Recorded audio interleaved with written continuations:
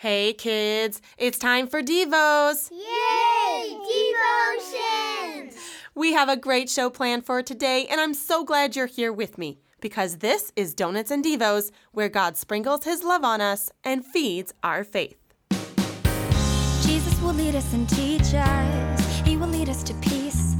We are the children that He loves. Jesus, teach us to be just like You. Your words are true, so with donuts and devos, lead us to peace. With donuts and devos, with donuts and devos, with donuts and devos, lead us to peace.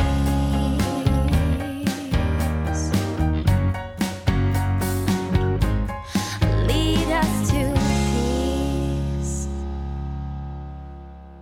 Hey kids, this is Donuts and Devos, and I'm Mary Faith. This is a podcast just for you where we read the Bible, talk about what it means, we memorize God's Word, and we learn as much as we can about God. Reading and hearing these important Bible truths help feed our faith and grow in God's Word. We are finishing up Season 1 of Donuts and Devos with a story where, once again, mankind didn't want to listen to God and wanted to do things their way. They wanted to be like God. They wanted to find their own way to heaven instead of listening to God. So they started to build a huge tower, and it doesn't end well for the people. We have our activity sheets and coloring pages on our website at donutsanddevos.com. You can print these out and use them to follow along with our devotion today.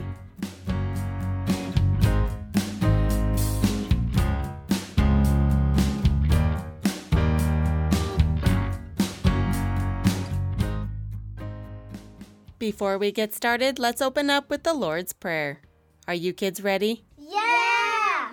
Then let's fold our hands and bow our heads. Our Father, who art in heaven, Hallowed be thy name. Thy kingdom come, thy will be done, on earth as it is in heaven. Give us this day our daily bread, and forgive us our trespasses, as we forgive those who trespass against us. And lead us not into temptation, but deliver us from evil. For thine is the kingdom, and the power, and the glory, forever and ever. Amen.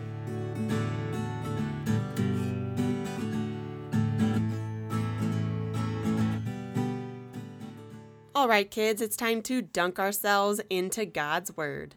Our Bible reading is from Genesis chapter 11, verses 1 through 9. It's many, many years after Noah. He's had grandchildren and great-grandchildren and great-great-grandchildren. Well, you get the picture. Let's get into our reading, starting with Genesis chapter 11. Now the whole earth had one language and the same words. And as people migrated from the east, they found a plain in the land of Shinar and settled there. And they said to one another, "Come, let us make bricks and burn them thoroughly." And they had brick for stone and bitumen for mortar. Then they said, "Come, let us build ourselves a city and a tower with its top in the heavens, and let us make a name for ourselves, lest we be dispersed over the face of the whole earth." And the Lord came down to see the city and the tower, which the children of man had built. And the Lord said, "Behold, they are one people, and they have all one language, and this is only the beginning of what they will do. And nothing that they propose to do will now be impossible for them. Come, let us go down and there confuse their language, so that they may not understand one another's speech." So the Lord dispersed them from there over the face of all the earth, and they left off building the city. Therefore its name was called Babel, because there the Lord confused the language of all the earth. And from there the Lord dispersed them over the face of all the earth. Man just doesn't seem to learn. No, they really don't. If we would all just listen to God and obey Him, life would go so much better. It's quite a simple story, actually, on the surface, but we're going to dig a little deeper into the hearts and minds of these people. This story, this narrative, shows us one event from two different perspectives, man's perspective and God's perspective. Since the fall into sin, what has been the ultimate goal of God? He wants to save sinners from death and bring them to heaven. Exactly. And He does this because He looks down at man from heaven and sees our need for Him. And what has been the ultimate goal of man? To not die, to be saved from death and go to heaven to be with God. And in this story, we see how mankind tries to accomplish just that by building a tower to reach God. Sinful man on earth looks up to God in heaven and wonders, how do we get there, to paradise? Meanwhile, God looks down from heaven and says, I know how to get them to be with me in paradise. So these people were in the land of Shinar. Am I saying that correctly? Shinar. Okay. We all know I'm not the best with the biblical terms and names. They were all speaking one language, and they wanted to, quote unquote, make a name for themselves so they wouldn't be dispersed or scattered across the world. But do you remember what God told Adam and Eve and then Noah? Fill the earth and subdue it. Were these people filling the earth? No. What were they doing instead? They were staying together in one place. In order to do what? To make themselves great. To make their name great in the world. And they were going to put their mark on the world by building a tower into heaven. Going back to man's perspective, as we've been reading through the beginning of Genesis this season, we see that mankind wonders, how can we get to God? Ever since Adam and Eve were first tempted by the devil that they could be like God, man has been trying to be God, trying to be in charge, trying to get up to him, and attempting to make his name great in order to get to God and get to heaven. But as we all know, that's impossible. Yet, that is the perspective of man. With his sinful nature, how do we get up to heaven? So, like you said, and like the story tells us, they build a tower. That's man's perspective, looking up. How can we get there? But notice God's perspective in this story. He's looking down. And there's some biblical humor here, if you can picture it. Oh, really? How so? Well, think about it. The people are working really hard building their really tall tower. Their tools are hammering and sanding and scraping as the bricks are placed one on top of another, higher and higher, maybe even up into the clouds. The workers are patting themselves on the back. They're complimenting one another. Good job, Joe. Good job, Bob. Because they're doing such a great job. And the legacy they think they're leaving for the coming generations of people there in that place is unfolding before their eyes. But then, all of a sudden, and here's the humorous part, God in heaven hears the distant sound and commotion of the building project. He looks down, and then he comes down to see the city and its tower. Does this make it sound like their tall tower is anywhere near God in heaven? Not quite. Not quite. So God comes down to look, and he says to himself, what are they doing? That's not what I told them to do. This isn't good for them. They can't get to me this way. This way only leads to death and separation from me. Don't they remember the flood? Apparently not, because they aren't obeying God. And God continues to ponder, what am I going to do? Oh, I got it. Let us go down there and confuse their language, so they have to stop. Remember, God promised to never destroy the world again by flood. So this time, instead of a worldwide flood to destroy corrupt humanity, which he promised never to do again, God kept everyone alive but confused their languages. They could no longer speak to each other or work together. It's kind of funny, isn't it? Man tries to go up, and yet God still has to come down. It is, and because they could no longer understand one another, now their huge tower project came to a quick stop, I imagine, and they finally ended up doing what God intended for them to do in the first place. You can see that God will always have his will done, no matter what. They scattered across the face of the earth. Mankind thought they had plans to get to heaven. God ends up saving them from themselves and once again shows them he is God and through him is the only way to heaven. Thanks so much for helping me dig into this story a little bit deeper, Pastor Glaze, and we look forward to having you back next season.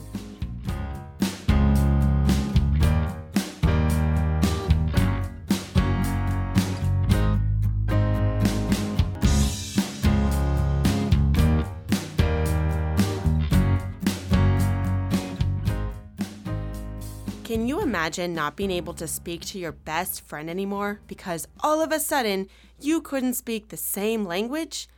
You couldn't talk about sports or animals. You couldn't help each other with your homework. You couldn't even play games together or anything. Worst of all, you couldn't share God's word with each other anymore. That would be a very sad thing indeed, especially if your friend didn't know God's word and about Jesus. You see, that's what happened at the Tower of Babel. God's judgment wasn't a flood. Instead, he changed the people's languages so they couldn't understand each other, and he scattered them all over the earth. At that time, then, everyone knew about God, but they still didn't repent. They still refused to believe in him. The people of Babel ended up forgetting about God's promise. Do you remember what God's promise was? To never flood the earth again. There is that one, yes. Throughout the history of the Bible, people of different languages continued to be separated from each other, but not from God. It was many years later when the punishment on mankind from the Tower of Babel was finally reversed. Do you know what that means? No. Reversed? Mm-hmm. I really don't know actually what that means. That means to change back. So we are going to jump way ahead into the New Testament after Jesus died for the sins of all the people and then rose again. After Jesus had risen from the dead and ascended into heaven, 10 days later, he sent the Holy Spirit to the disciples in Jerusalem at Pentecost, a harvest festival that was celebrated. And do you happen to remember what happened next? No. The Holy Spirit came and the disciples had tongues of fire on them. There was a huge sound of wind, and there was tongues of fire, and the disciples were filled with the Holy Spirit. Right, and the Holy Spirit gave them the power to speak in different languages. So the disciples could tell people from all over the world about Jesus, and everyone understood them. How cool would that be, to be able to speak in all those languages? That would be pretty cool. Yeah, the gospel of Jesus is for all people of the whole world. And God tells us all in his word, in the language of the gospel, that the only way to heaven is through Jesus. Through faith in Jesus. Let's pray. Dear Heavenly Father. Dear Heavenly Father. Thank you for giving us your word. Thank you for giving us your word. And for the people who work hard. And for the people who work hard. To learn languages to tell others about you. To learn languages to tell others about you. Help us remember. Help us remember. That it's only through Jesus, your Son. That it's only through Jesus, your Son. That we can be with you in heaven. That we can be with you in heaven. Amen. Amen.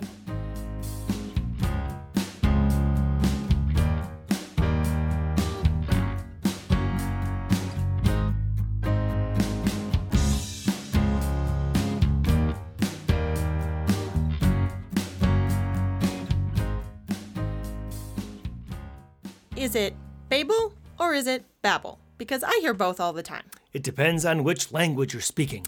Haha, very funny. We pronounce it Babel, and this word comes from the Hebrew word balal, which means to confuse. Very appropriate to name the tower and city that then.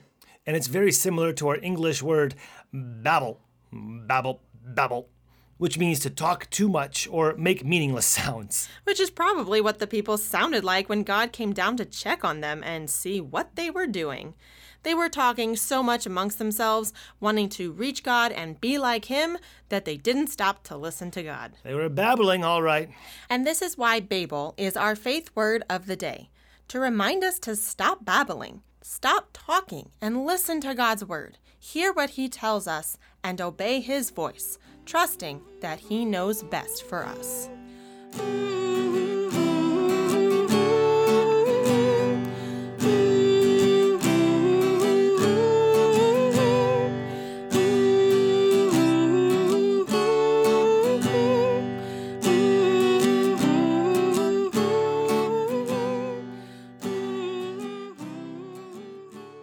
The people in our story today wanted to be glorified, exalted.